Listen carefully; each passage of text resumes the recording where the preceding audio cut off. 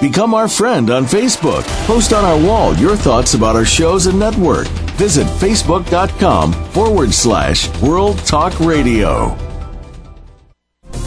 The following program is being brought to you on the World Talk Radio Network. For more information about our network and to check out additional show hosts and topics of interest, please visit worldtalkradio.com. The World Talk Radio Network, where the world comes to talk. The views and ideas expressed on the following program are strictly those of the host or guests and do not necessarily reflect the views and ideas held by the World Talk Radio Network, its staff, and management.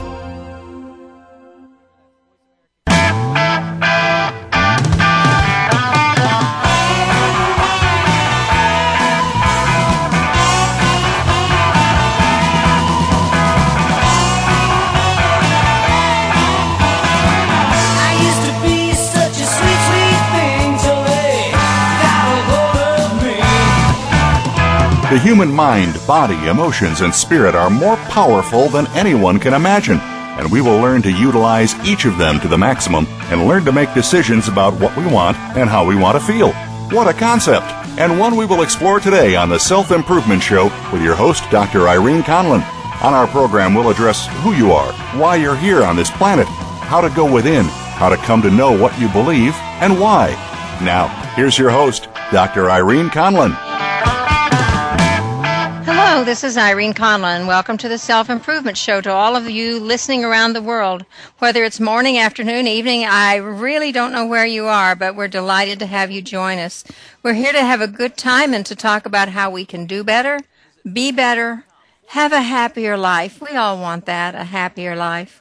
And we really have a great guest for you today. And yes, I know I say that every week, but every week I believe we have the best guest of any show, and today we do. The theme song, as you noticed, was Alice Cooper's No More Mr. Nice Guy. You might wonder why on earth we have that. And for those of you who are new listeners, we have it because when you're on a self-improvement program, when you're really into it, sometimes you realize that it's okay to set boundaries, and then you learn that it's okay to say no. And no is a very important word in the English language or in any language. Sometimes the people you say no to think you're not so nice anymore, that you're refusing their request. That's okay. As you continue along your path, you'll get so you can say no with great ease and some grace, and you get back in their good graces as well. Alice Cooper has just been inducted into the Rock and Roll Hall of Fame, so we send him our congratulations. We reiterate our invitation for the show, and I want you to know, those of you who only know him as the mega rock star, that he truly, truly is known as one of the nicest guys in town, and we're honored to have his song as our theme song. We're looking for sponsors who'd like to have exposure on this show and also on the Self-Improvement blog. If you're interested in that, and we believe in shameless promotion on both the blog and the show, contact Scott Duffy at Voice America or me at the Self-Improvement blog. We'd be glad to get you started. We'd be delighted to have you on board. I want to acknowledge and thank Chad, our engineer, who makes us sound good, sometimes even when we don't. I don't know how he does it, but he must wave his magic wand and always make it come out just really great. Voice America World Talk Radio is the pioneer in Internet talk radio. And if you're interested in having a radio show of your own, why don't you call them first? And I have to say, as I always do, they don't ask me to say this, but I mean it. A lot's happening around the world right now. It's time to ponder what your own beliefs are and know where you stand on the issues so you can deal with what comes down the pike. We send our hearts, our love, our support to the people in Japan and to those who are in war-ravaged countries. Sometimes we'd love to send more, but what we can send right now is our good wishes, our prayers, our energy. And we just say, hang in there, know that you're loved, know that you're thought of. Next week's guest is Tina Games, who's a creativity and life purpose coach, a mother of two and author of the book Journaling by the Moonlight, A Mother's Path to Self-Discovery. We'll address the question with her, I'm a mother, but who am I really? Interesting lady. This is a pre-record, so I already know what the show is, and let me tell you, I think you'll like it. Today we are truly honored to have our guest, Dr. Elinor Schottstaedt. She's a practicing physician, very busy physician who has taken out her lunchtime. Elinor, I hope you get some lunch along the way to be with us. She's a sleep specialist, a graduate of Stanford University, the University of Texas College of Medicine. She did her internship and residency at the University of Rochester in New York and completed her fellowship here in Phoenix at the County Hospital, which is a very, very busy hospital. She's board certified in internal medicine with a specialty in pulmonary disease and critical care medicine. And she's a sleep specialist as well. I met her because I wasn't getting my Z's, and she's helped me. She has a practice in Scottsdale, Arizona, and let me tell you, she's one of those rare physicians who actually sits down and listens to what her patients have to say. So we're going to be talking about how we can get enough Z's. It's a big problem. There are millions probably of people every night who are doing everything they can, doing that tossing and turning thing, trying to get some sleep. And that's what we're going to talk about today. Elinor, it's okay if I call you Elinor? Oh, absolutely. Okay. Most of my patients do because they can't say my last name. Oh, well, I kind of wonder if I'm doing it right, but you do just. We'll call you Elinor. Okay. Tell us a little bit about what motivated you to become a doctor in the first place, and a little bit about what medical school was like for you. That's always an interesting story, especially for women who have come through the system. Tell us about yourself. Okay. Well, actually both my parents were in academic medicine. They both taught in medical school. And so medicine came relatively naturally. It seemed like just a great way to spend a life solving puzzles, which I find fun to do. And they their basic idea was, well, it's no good doing it if you don't really love it. And so there wasn't really any pressure. I didn't even have to rebel as an adolescent, particularly.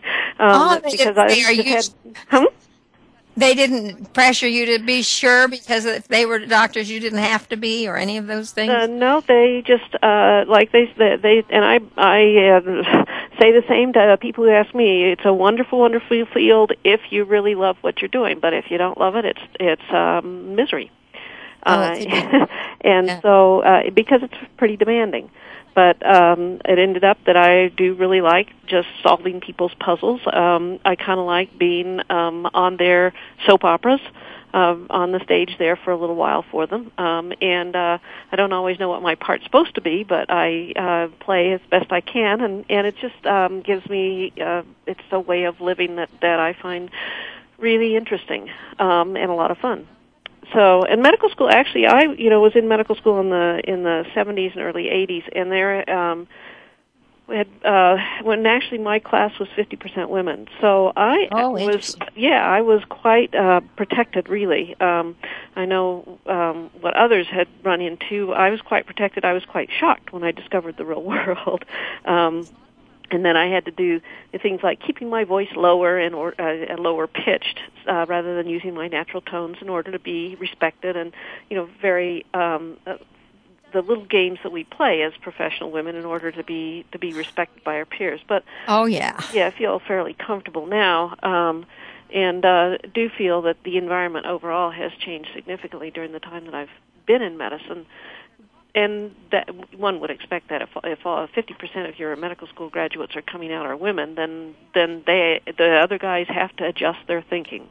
They do, but they still have some adjustments to make. Yes, for the first time in my life, I have 3 physicians. You're one of 3, and they're all women. And for the first time, I'm listened to. I'm asked questions, and I've been given time to answer them. And I feel like I've been heard. And often, and I'm not saying this is true of all men who are physicians, but that hasn't always been so. And it's so wonderful and so refreshing and so reassuring to the patient to know that you've actually listened and you give good feedback, so I know you've heard me. And it's a first, and I'm not going to say how old I am, but I'm not quite real young. and it's lovely. Now, you're board certified in internal medicine with a specialty in pulmonary disease and critical care medicine, and you're a sleep specialist as well. Tell us a little bit about your practice, the kind of people in general that you see, and how you became involved with helping people with their sleep disorders. Well, that's a big question.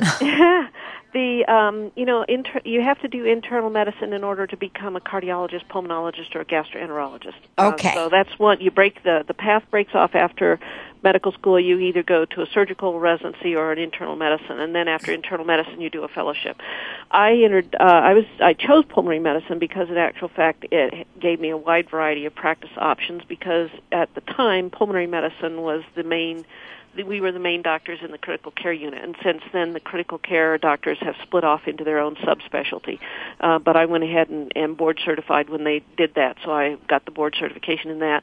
And of course in the pulmonary, and pulmonary medicine was also where much of the sleep medicine was when I was training, most of it in fact. And so when the sleep specialists split off into their own little group, I went ahead and board certified in that as well. And I didn't know we had specialties in sleep medicine. It's relatively new. I think the board certification through the internal medicine board has been only about 6 years now. So, but it was prior to this. It was part of pulmonary medicine, and you will find a lot of pulmonologists who have that board certification now. And I happened to be in medical school in a school that was doing research on sleep apneics right at the very start. That was back before we even had these oxygen sensors that you can just put a clip on your finger and tell oxygen. So in order to tell what oxygen level people had, we had to actually get blood from them, which was interesting to do when they were asleep. Oh, yes. But so it was right at the beginning of the field, and obviously a frontier in medicine. All of a sudden it was becoming apparent that there were 8 to 10 hours of people's lives where we didn't understand what was happening at all. That it wasn't like parking a car in a garage when you went to bed. It was there's something happening in the brain then. And we still don't, we have a lot of descriptions now, but we still don't have a good overarching understanding of exactly what is happening, why the brain is doing what it's doing in sleep. So at any rate, it was a frontier. And the other thing about it is fun because people feel better. If I tell somebody they got high blood pressure or diabetes and they have to do all these things, they don't walk out of my office feeling better. If I tell someone they have sleep apnea, give them a night's sleep, they walk out of my office feeling like $1 million. They really do feel better, and it's just such a blast to see them actually, get some value from what I do. Oh, there's great value because you feel so different when you begin sleeping at night, and you don't know that you're not sleeping at night.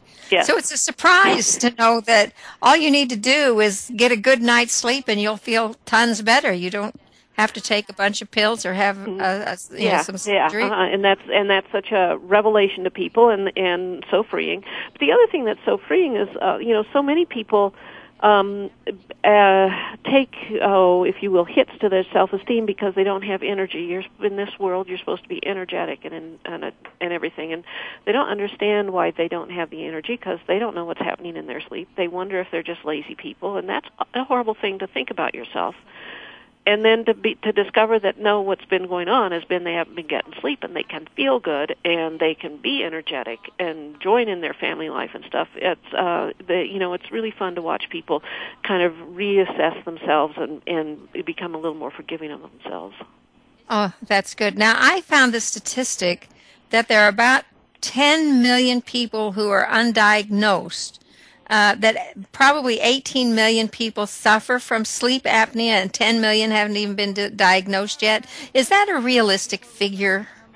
I think it is, yes. And, one of the things I think we're finding is whenever you've got a new disease, you have to kind of define where the disease starts and where it ends. And we've been reassessing sleep apnea throughout. So it used to be, when I first got in the field, that you had to have about 15 times an hour that your breathing stopped for you to be considered a sleep apneic or abnormal.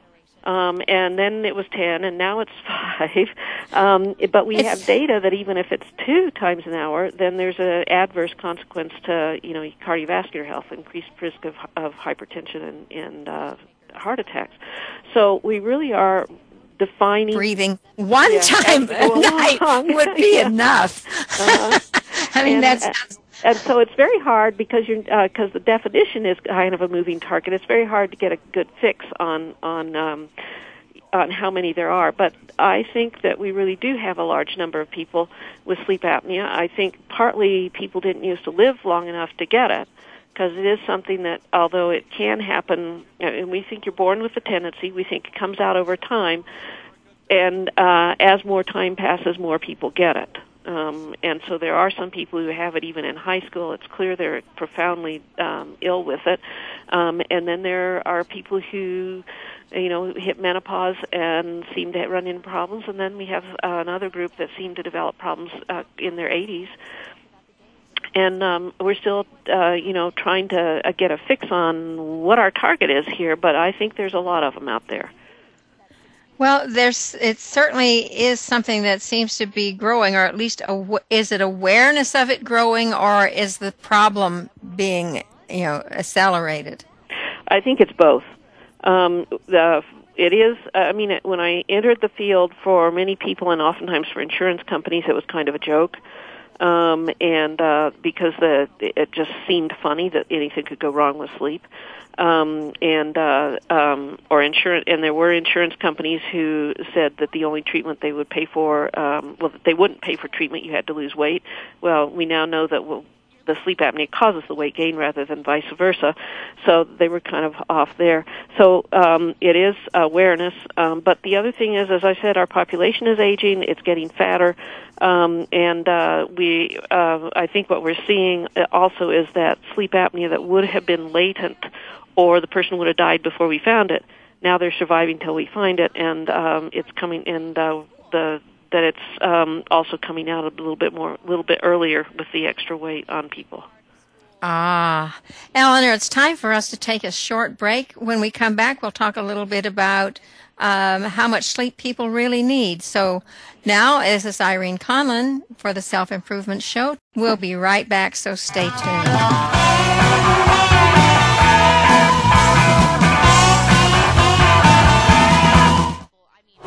Now you don't have to stay linked to your desktop or laptop. Take World Talk Radio on the go and listen anywhere. Get our mobile app for iPhone, BlackBerry, or Android at the Apple iTunes App Store, BlackBerry App World, or Android Market. In Sue McDaniel's book, I Am Heart, she talks about feelings. Now, Sue is ready to bring her book, blogs, and topics of interest to the World Talk Radio Variety Channel. I Am Heart will discuss concepts and ideas that affect all of us and will provide experts and solutions to help everyone. Sue, speaking through I Am Heart, will answer your questions, share your answers, and learn together with you. Each program will have topics you've suggested, homework to learn about yourself, and moments of connection. Tune in to I Am Heart, Wednesdays at 7 p.m. Eastern, 4 p.m. Pacific on World Talk Radio Variety. I have a dream. Sometimes it seems that life is just throwing you one obstacle after another. There are many people who have overcome or are overcoming their personal obstacles in order to succeed. Hear them talk about these barriers and how they overcame them on American Dreams, The Sky is the Limit, featuring host Jen Robertson. Jen herself overcame life struggles to become one of the most in-demand motivational speakers in the world today, as well as a best-selling author. Tune in to American Dreams, Wednesdays at 5 p.m. U.S. Pacific Time on the World Talk Radio Variety Channel. Follow the World Talk Radio Network on Twitter. We're at World Talk Radio. You'll get the latest fix on what's happening with our shows, this week's featured guests, and general happenings that you should know about at the World Talk Radio Network. Now you don't have to miss anything when you're away from your home or office. Just go to twitter.com/World Talk Radio or follow along with us at World Talk Radio, the World Talk Radio Network. We're on the cutting edge of social media. Can you keep up?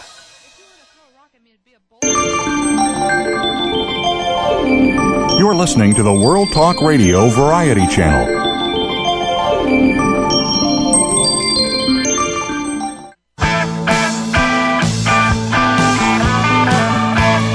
are tuned in to the Self-Improvement Show with your host, Dr. Irene Conlon. Got a question for Irene or her guests? Call into our live show at 1-866-613-1612. That's 1-866-613-1612. Connect with Irene via email. Our address is theselfimprovement@gmail.com. Now, let's get back to the Self-Improvement Show. Here again is Dr. Irene Conlon. Welcome back to the Self-Improvement Show. This is Irene Conlon with my guest, Dr. Elinor Schottstaedt.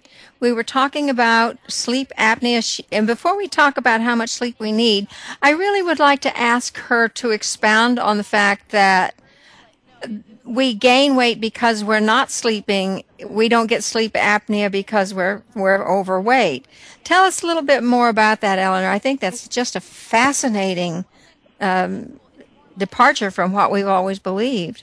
Well, it is, and it's just a lesson in paying attention to the science and to the patient. When we first identified sleep apneics, they were almost uniformly way overweight. There was always a 10% group that were normal body weight, but everybody else, they were huge.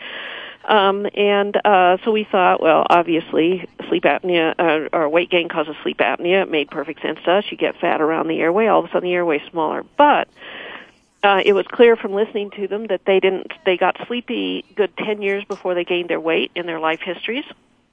And then we started to look into it a little bit more. And as we've become better at diagnosing sleep apnea, we're seeing more and more normal body weight sleep apneics. And what appears happens is that the sleep apnea causes weight gain through a number of mechanisms, and then that weight gain makes the sleep apnea worse, which causes more weight gain, and so it's a vicious cycle. Oh yeah, it's one you can't. It's like a merry-go-round you can't get off of. Yeah, it's pretty hard.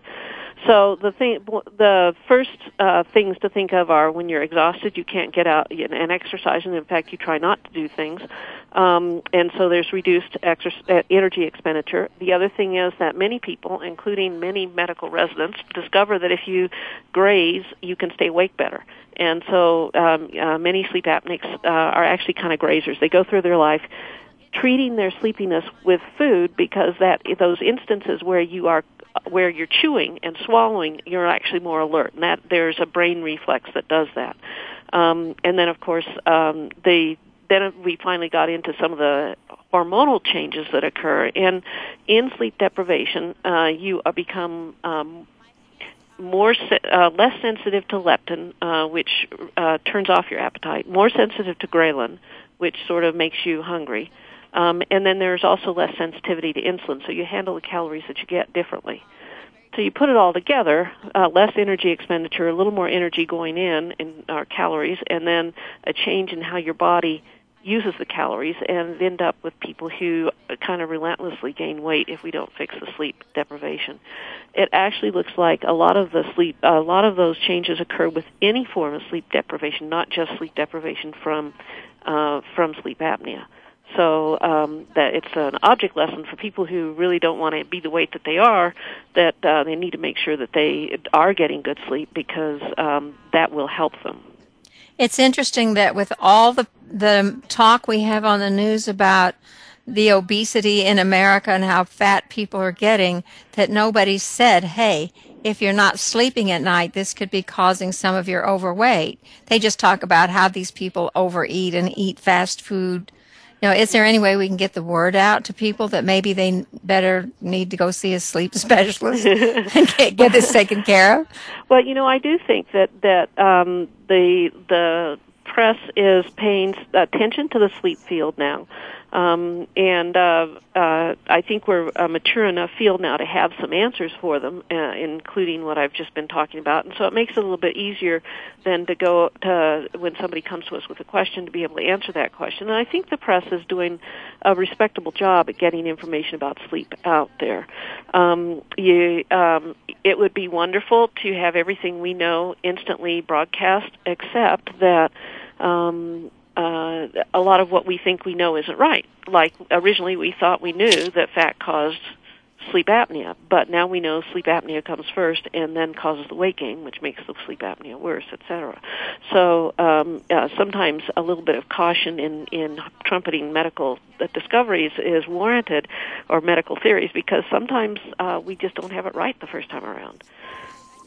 But it's an interesting thing that people should at least have some awareness of, that it's a possibility. Exactly. And I think everyone should know that sleep is important. It's there for a reason. We may not know exactly the reason, but we need to respect our sleep needs. Okay, that brings us right to the question, how much sleep does an average person really need at night? Well, that also is an area of some argument. It turns out that if you look at data from before electric lights, apparently there's a census thing from 1910 or a population study. Back then, it looked like the average sleep time was closer to 9 hours than 8. So right off the bat, our first thing about, well, you need at least 8 hours may not be enough. It may be 9. The other part of this is that people vary tremendously, and there clearly are people who are normal 3-hour sleepers. The creator of the artificial heart, for instance, is one of them. Just normally only needs that much sleep, and brain works just fine with just that much sleep, and he doesn't need any more. He can't get any more, even if he wants to. There are other people who clearly are normal 12, even 14-hour sleepers. There appears to be absolutely nothing wrong with their sleep or with them. It's simply that they need that much sleep. So there is a wide individual variability. But we right now kind of define how much sleep a person needs by what their body's telling us. If you go to sleep pretty promptly when you go to bed, and when it's time to be up, you wake up kind of spontaneously without a lot of use of the alarm, you probably are getting enough sleep. So those are really simple little guidelines. Yeah. So we can all handle that. So what do you consider then sleep deprivation? How long do you have to be awake, or how many times you have to wake up before you can consider yourself sleep deprived? I would define sleep. Actually, I would define sleep deprivation much more operationally. Like, if you're tired during the day, and if you sit down at some quiet activity and you are able to fall asleep, if it seems like those times in the day, like mid-morning and late afternoon, that everyone kind of slows down, if it seems like you get sleepy during those times, you may well be sleep deprived.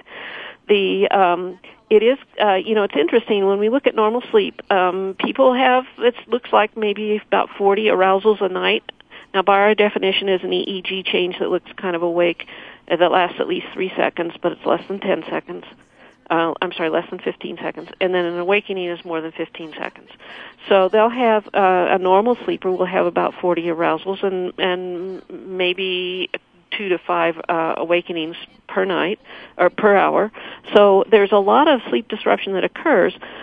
It's a problem if you remember it, because that means you're being awake or aroused for too long, and it's a problem if you're tired from it the next day. So it's really not a matter of of the amount of time, but what it's doing to you. Yes, exactly. And part of that's because we don't know exactly, we can't really say what an individual person needs in terms of sleep, and therefore can't say, well, you're lacking as an individual. We can say population statistics suggest that possibly it's 8 or 9 hours for the population. But the other part of it is that we naturally have a lot of arousals. And I like to think of it kind of as if we were a tribe out in the wilderness, we would need somebody awake at night to watch to make sure the wolves didn't come. And if you had every member of your tribe arousing 40 times a night, you probably have one person awake when the wolf did show up at the fire circle. Right.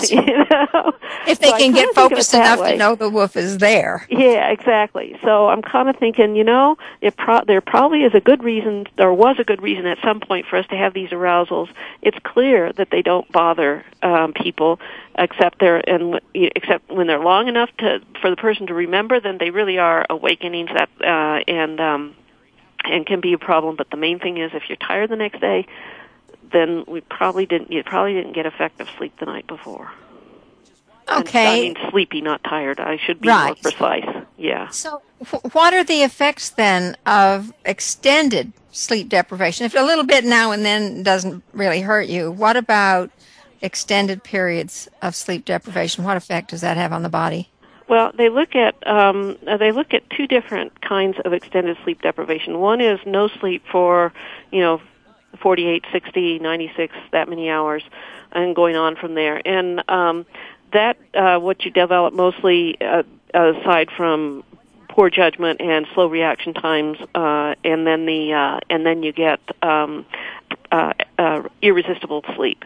You just can't stay awake. And the only people that seem to run into trouble with that sort of thing are people who have a pre-existing brain disorder like bipolar mood disorder. Mm-hmm. And that can trigger a manic episode, apparently. That seems to be what the research is showing now. So if there's no pre-existing brain disorder, we don't anticipate any major problems from that.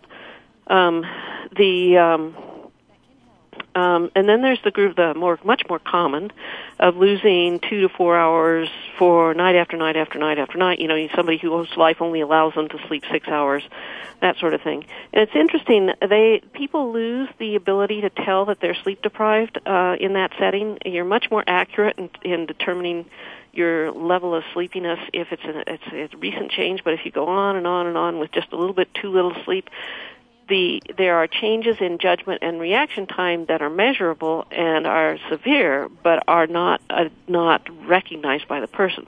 So it's like on the road, like having a drunk driver who has no idea that he's intoxicated. I think that's our big public health problem right now in terms of sleep. Since your own body's not telling you how sleep deprived you are, in this chronic sleep deprivation sort of thing, and yet your brain nevertheless is not functioning well, then it's very hard for people to take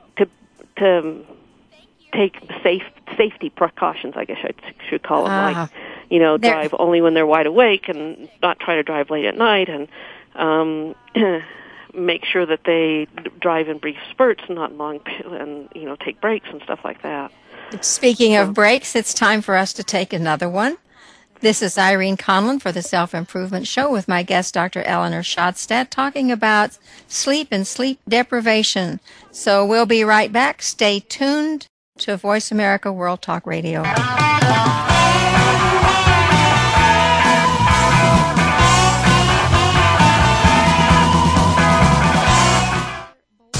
Find out what's happening on the World Talk Radio Network. Find out about new shows, featured guests, and what's up this week.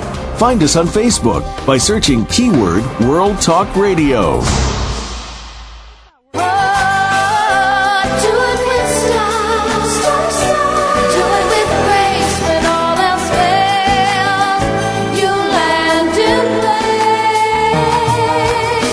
To succeed in life today, you have to respond well to change and be willing to take chances. On Star Style, Be the Star You Are, the Oprah of the airwaves, Cynthia Bryan and her sidekick, daughter Heather Brittany, deliver lessons of success spanning the generations with live interviews with trailblazers, authors, and experts. Join Cynthia Bryan and Heather Brittany on the Power Hour, Star Style, Be the Star You Are, every Thursday from 3 to 4 p.m. Pacific, 6 to 7 p.m. Eastern on World Talk Variety. For positive, uplifting, life-changing talk radio, it's Star Style. Be the star you are. Never say never.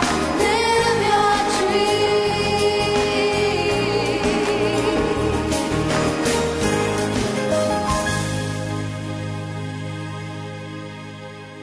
If you are looking to get started or are currently operating a home-based business, you might be looking for answers. What are the risks? What business should I get started in? How will I market my business? How do I balance my professional life with my other life? For answers, you need to tune into the Home-Based Business Show with Helene Liatzos. Each week, we'll bring you a step-by-step practical guide to starting and maintaining your home-based business. Listen every Friday at 9 a.m. Pacific Time, noon Eastern Time on the World Talk Radio Variety Channel.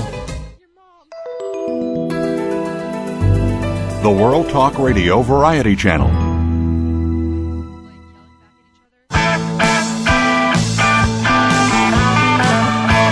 You are tuned in to the Self-Improvement Show with your host, Dr. Irene Conlon. Got a question for Irene or her guests? Call into our live show at 1-866-613-1612. That's 1-866-613-1612. Connect with Irene via email. Our address is theselfimprovementblog@gmail.com. Now, let's get back to the Self-Improvement Show. Here again is Dr. Irene Conlon. Welcome back to the Self-Improvement Show. This is Irene Conlon with my guest, Dr. Elinor Schottstaedt, and we're talking about sleep deprivation. We just talked about how people don't always realize how tired they are because they haven't been getting enough sleep. So let's talk about that a little bit. A lot of people have sleepless nights. We all do now and then, especially if the news has been awful on the 10 o'clock or 11 o'clock news. How do you make a diagnosis of insomnia? Well, if you don't sleep when you want to sleep, then you've got insomnia. But if I'm going to talk about disorders of insomnia that are something that need treating or can consider treatment for, then what I'm looking for is how does it impact you during the day. If you don't have to get up and go to work, but you didn't sleep the night before, then it may not be as big an issue as, for instance, somebody who has to fly to Europe and then be functional in a business meeting, and whose insomnia then is a significant problem for them in terms of their profession. So we look very closely at how it impacts the person during the day. And then the other thing that really sort of separates out how we approach is whether it's a chronic persistent problem or is this just an acute problem that's associated with specific circumstances. That latter one is easily treated with medicines usually, a few other simple maneuvers, and tends to be fairly straightforward. The more chronic problems tend to be a little bit more fun, a little bit more complicated, and also seem to take a little more effort on the part of the patient to get better with. So you're talking about sleep disorders. Yeah. Now, the one we hear the most about is sleep apnea, but there are more sleep disorders than that, aren't there? Yes. There are. There's, I guess, the classification from the Sleep Society has a list of 84 disorders on it. Oh. Yeah. So, but we kind of break them down into two, DIMS and DOES. DIMS are disorders of initiation and maintenance of sleep, and DOES are disorders of excessive somnolence. And they do cross over a little bit, but nevertheless, it's a nice division. Either people can't sleep or they're sleeping too much, and that makes it very manageable in our mind. Can we talk a little bit about sleep apnea and because this is the disorder we probably hear the most about, and probably is this the one that you spend the most time treating or has the most obvious treatment, or am I totally off base here? No, you're right. This is the one that's pretty much defined the field of sleep medicine, and then we picked up the other stuff because we were the only ones interested enough to do it. But the sleep apnea is really where the field got started, and it's our bread and butter. We think people are born with the tendency. It does seem to run in families, and then there's no specific cause. It's a genetic kind of thing. Yeah, it has to do with. We know it has to do partly with the shape of the back of your throat.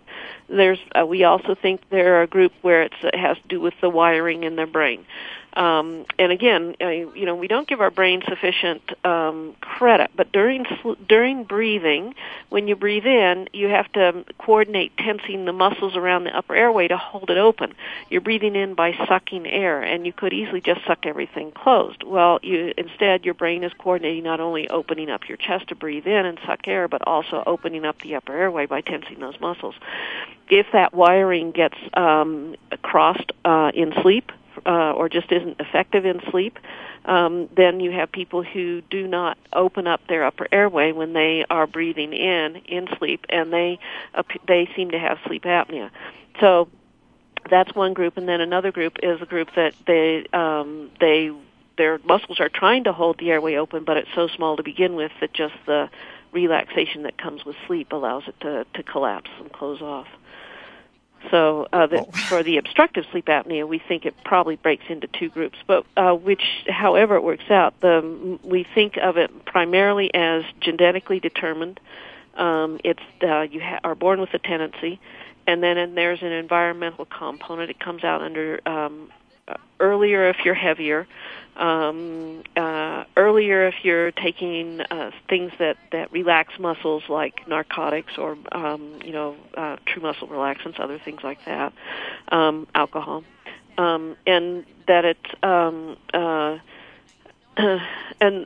don't know that those are terribly manageable. People generally don't use those things except the alcohol for fun all that frequently. They mostly are using them because they need them. Well, then they need to have their airway kept open. Yeah. Sleep. So this is where the sleep study comes in. Are sleep studies done primarily for people with sleep apnea, or are they used for other sleep disorders as well? They are used for a wide variety of sleep disorders. Generally, not insomnia as the first rule, and the vast majority of people getting sleep studies are getting them for sleep apnea. And in actual fact, it's kind of like doing a CT scan of the chest because we didn't ever have any chest X-ray to do, and so it's very extensive monitoring during a sleep study, and it would allow us to find seizures and a variety of other things that are happening in sleep. But the vast majority, all we're really looking at is the breathing and quality of the sleep.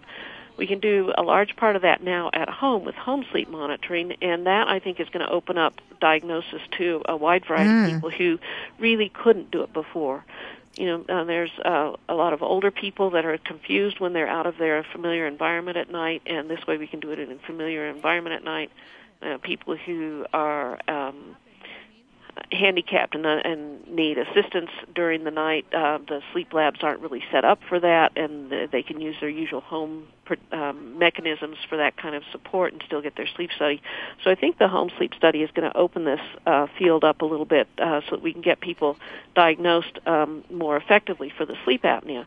We will always need sleep studies for some of the more complex disorders like seizures and some of the, we call them parasomnias, where people are doing things in sleep that are not normal to sleep. Like sleepwalking and sleep talking. Yeah.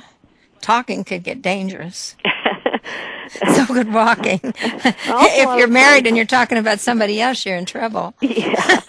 That does seem most of the sleep talking is pretty unintelligible. The sleepwalking can be a real problem because people walk through windows or grab the car keys and go down and start the car. And, it's so it depends how complex it is, how aggressive we are about addressing it. And an awful lot of our attention in sleepwalking is actually just making sure that people will be safe if they do take a walk in their sleep.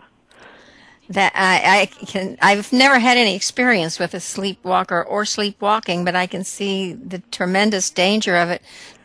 Do people, to me, the sleep study is very interesting because you go to a strange place, sleep in a strange bed, you're hooked up to hundreds of wires, and it's cold in there, and you're supposed to have a normal night's sleep.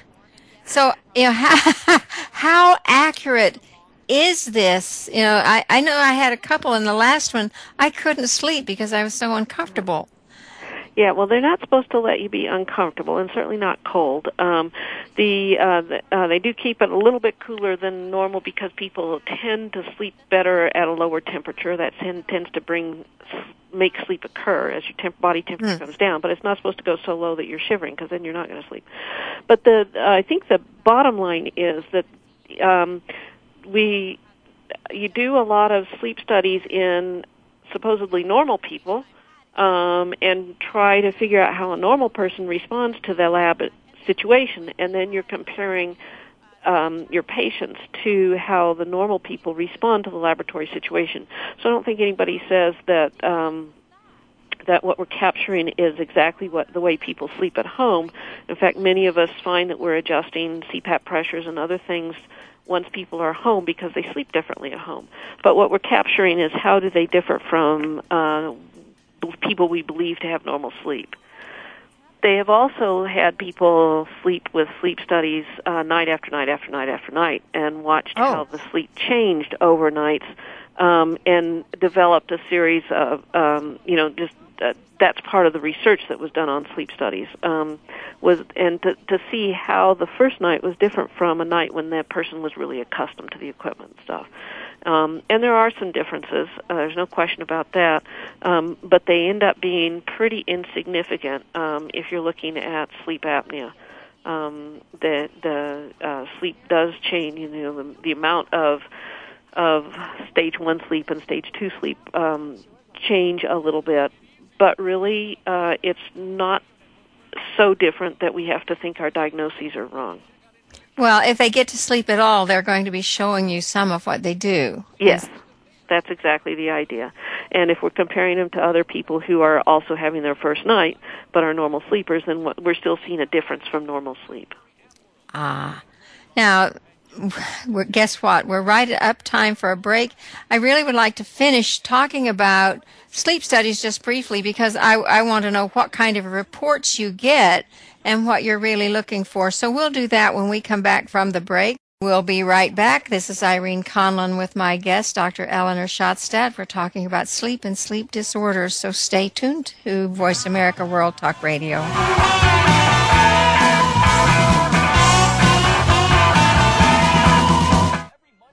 Now you don't have to stay linked to your desktop or laptop. Take World Talk Radio on the go and listen anywhere. Get our mobile app for iPhone, BlackBerry, or Android at the Apple iTunes App Store, BlackBerry App World, or Android Market. Are you looking for tips, tricks, secrets, and techniques that you can use anywhere, anytime, on virtually any problem? Tune in to Magic at Your Fingertips with EFT virtuoso Teresa Bolin. You are a divine manifestation of love and light. Take back control of your life and create the life that you want using EFT, Emotional Freedom Techniques. You'll overcome the obstacles that stand in the way of living your heart's desire. Magic at Your Fingertips airs live at 6 a.m. U.S. Pacific Time, 9 a.m. Eastern, and 10 p.m. in Japan on the World Talk Radio Variety Channel. Want to know what's going on behind the scenes with your favorite World Talk Radio Network host? How about what's new with our network? Make sure you check out the iRadio blog, a look at what's hot at World Talk Radio and beyond. Visit www.iradioblog.com today. Get the inside scoop on every channel on our network, including breaking news, featured guests, blog posts from our hosts, and much more. Make sure you sign up for our newsletter for even more inside action. Visit iradioblog.com today and stay connected.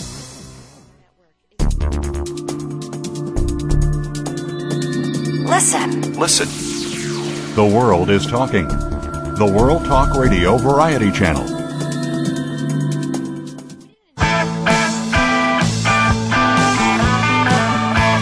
You are tuned in to the Self-Improvement Show with your host, Dr. Irene Conlon.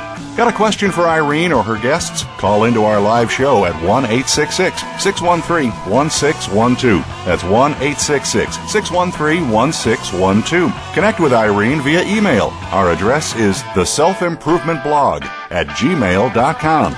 Now, let's get back to the Self-Improvement Show. Here again is Dr. Irene Conlon. Welcome back to the Self-Improvement Show. This is Irene Conlon with my guest, Dr. Elinor Schottstaedt, talking about sleep and sleep disorders.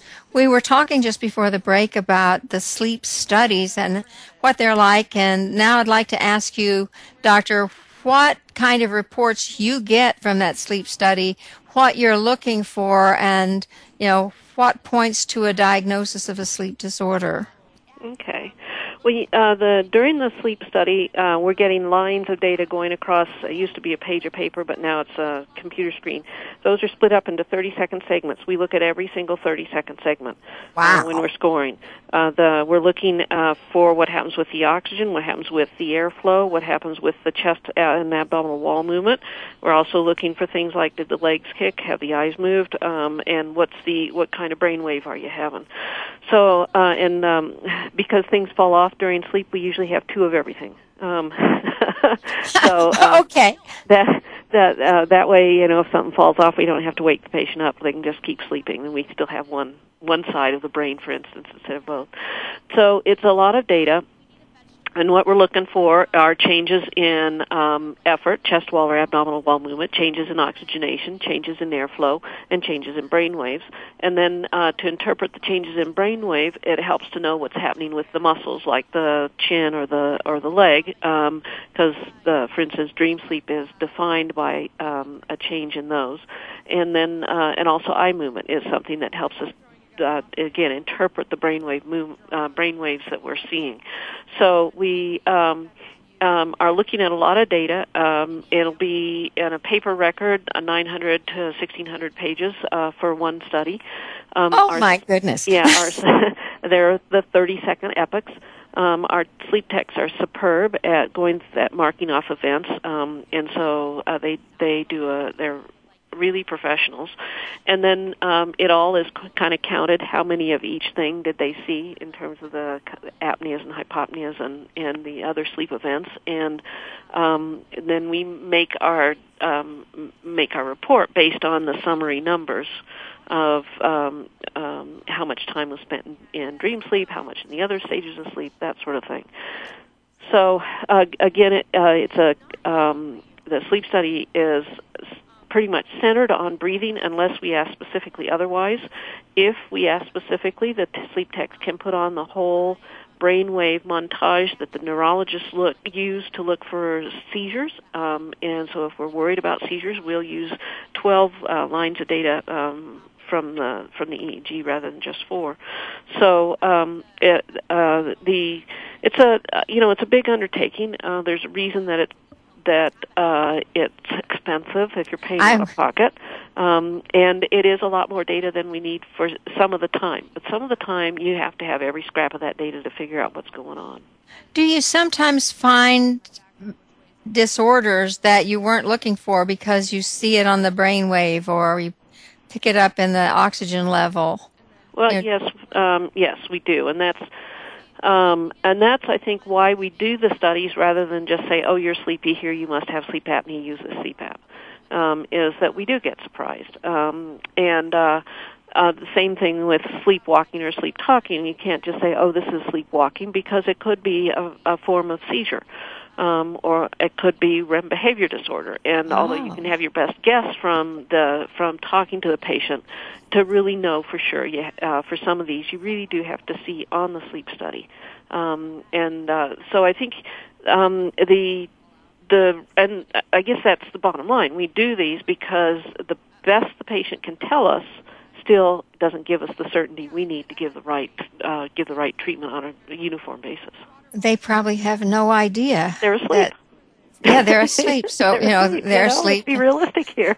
And all that's happening is sleep. When you're asleep is sort of what we think. Yeah, exactly. One of the things you have me doing is, I say I'm supposed to be doing it, is to get outside in the sunshine at least half an hour a day. What does that have to do with sleep? Well, we rely on our circadian rhythm, which is our 24-hour internal rhythm, to give us a good pattern of sleep when we do go to sleep. We also rely on it to keep us awake when we want to be awake. If we the things that set the circadian rhythm are not anything to do with what you go to bed. It's what time you get up, and then some sunlight. And then you can get a little added effect if you eat breakfast and talk to somebody. So, and then your brain says, oh, I'm awake, and now I need to count 24 hours, and at 16 hours or thereabouts, I need to put this person to bed. And so with the circadian rhythm, then your brain will organize the sleep into these different sleep stages. You actually go through a very orderly progression of the sleep stages through the night. If your sleep is normal. So using the vast majority of times, I'm using the sunlight to establish a good circadian rhythm, either to help me with getting the person to sleep at the time they want, or keeping them awake until the time they need to stay awake, that sort of thing. So does it matter what time you get yourself outside in the sunshine? Is that important? Well, if I'm using it to make sure I'm getting a good wake-up signal, then it needs to be in the first 3 hours after you wake up, because it's a timing signal to the brain. This is when morning starts.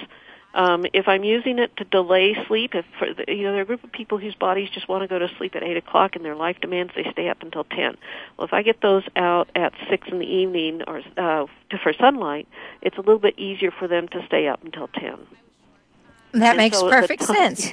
So the timing depends on what I'm trying to do with it. Interesting, isn't it? When we were kids, we were told we needed lots of fresh air and sunshine. And now when we're old and can't sleep, we need fresh air and sunshine. Yep. So we can sleep. I guess our mothers and our teachers were right. Yep. It's interesting. Can health complications occur in your body just because you don't sleep, because you have a sleep disorder? What else can happen to you because you can't sleep? Well, certainly with sleep apnea, there's a higher risk of heart attacks and strokes. It causes high blood pressure. It's actually one of the first of the listed correctable causes of that. It causes weight gain. It can cause both social and sexual dysfunction. We see a higher incidence of problems with substance abuse and problems with jobs, obviously, if you're falling asleep. There is sexual dysfunction with it as well, loss of interest and ability to perform. There's is that just because you're just too tired to care? Yeah, and apparently there are changes also in the sex hormones, but that one I don't know enough about to be able to give a good picture of. So I'm going to kind of say that's my understanding, and I'm going to leave that to one side right now. I know. Okay. So, but and then we do talk about early onset dementia, that people with sleep apnea seem to be more confused a little quicker in older age. And then there are problems with controlling diabetes, with controlling cholesterol, because of course your body becomes less sensitive to insulin. And therefore you become more diabetic-like, or your diabetes is more severe. So there are a lot of health consequences, and that's all separate from the consequences in performance, like can you drive safely to work, and do you make a good decision when you're at work, that sort of thing. Oh, it sounds ominous, but there are things that we can do about it. Yes. Yeah, and that's been the exciting part of the sleep field, is just, it really is something that not only can I make a diagnosis, but I can make a difference in people's lives, and it's wonderful.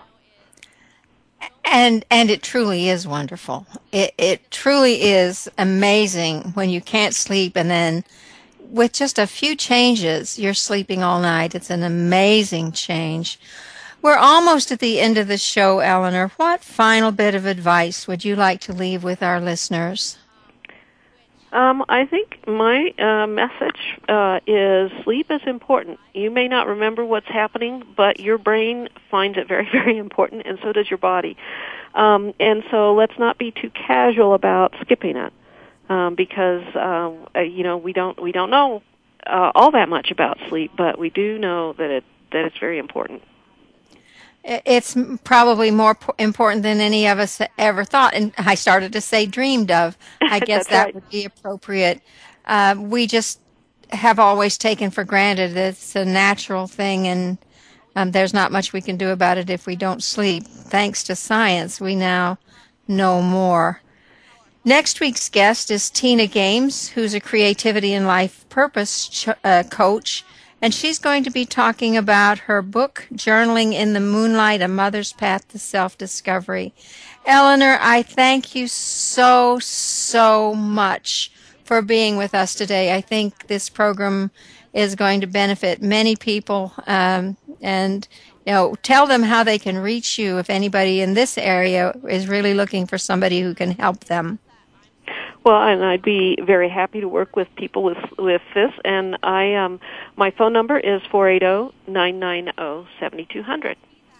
Give it to them again. Let them grab a pencil and do it again. 480-990-7200. You'll be listened to, and you'll be helped. And she didn't ask me to say that, but that's just the honest truth. It's time for us now. Thank you for that. You're so welcome, Elinor. Thank you so much. Uh-huh.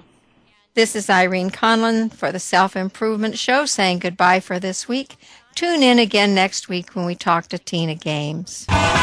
Thank you again for joining Dr. Irene Conlon for the Self-Improvement Show. Please listen again next Thursday at 3 p.m. Eastern Time, 12 noon Pacific Time on the World Talk Radio Variety Channel. Remember that improvement out there starts in here.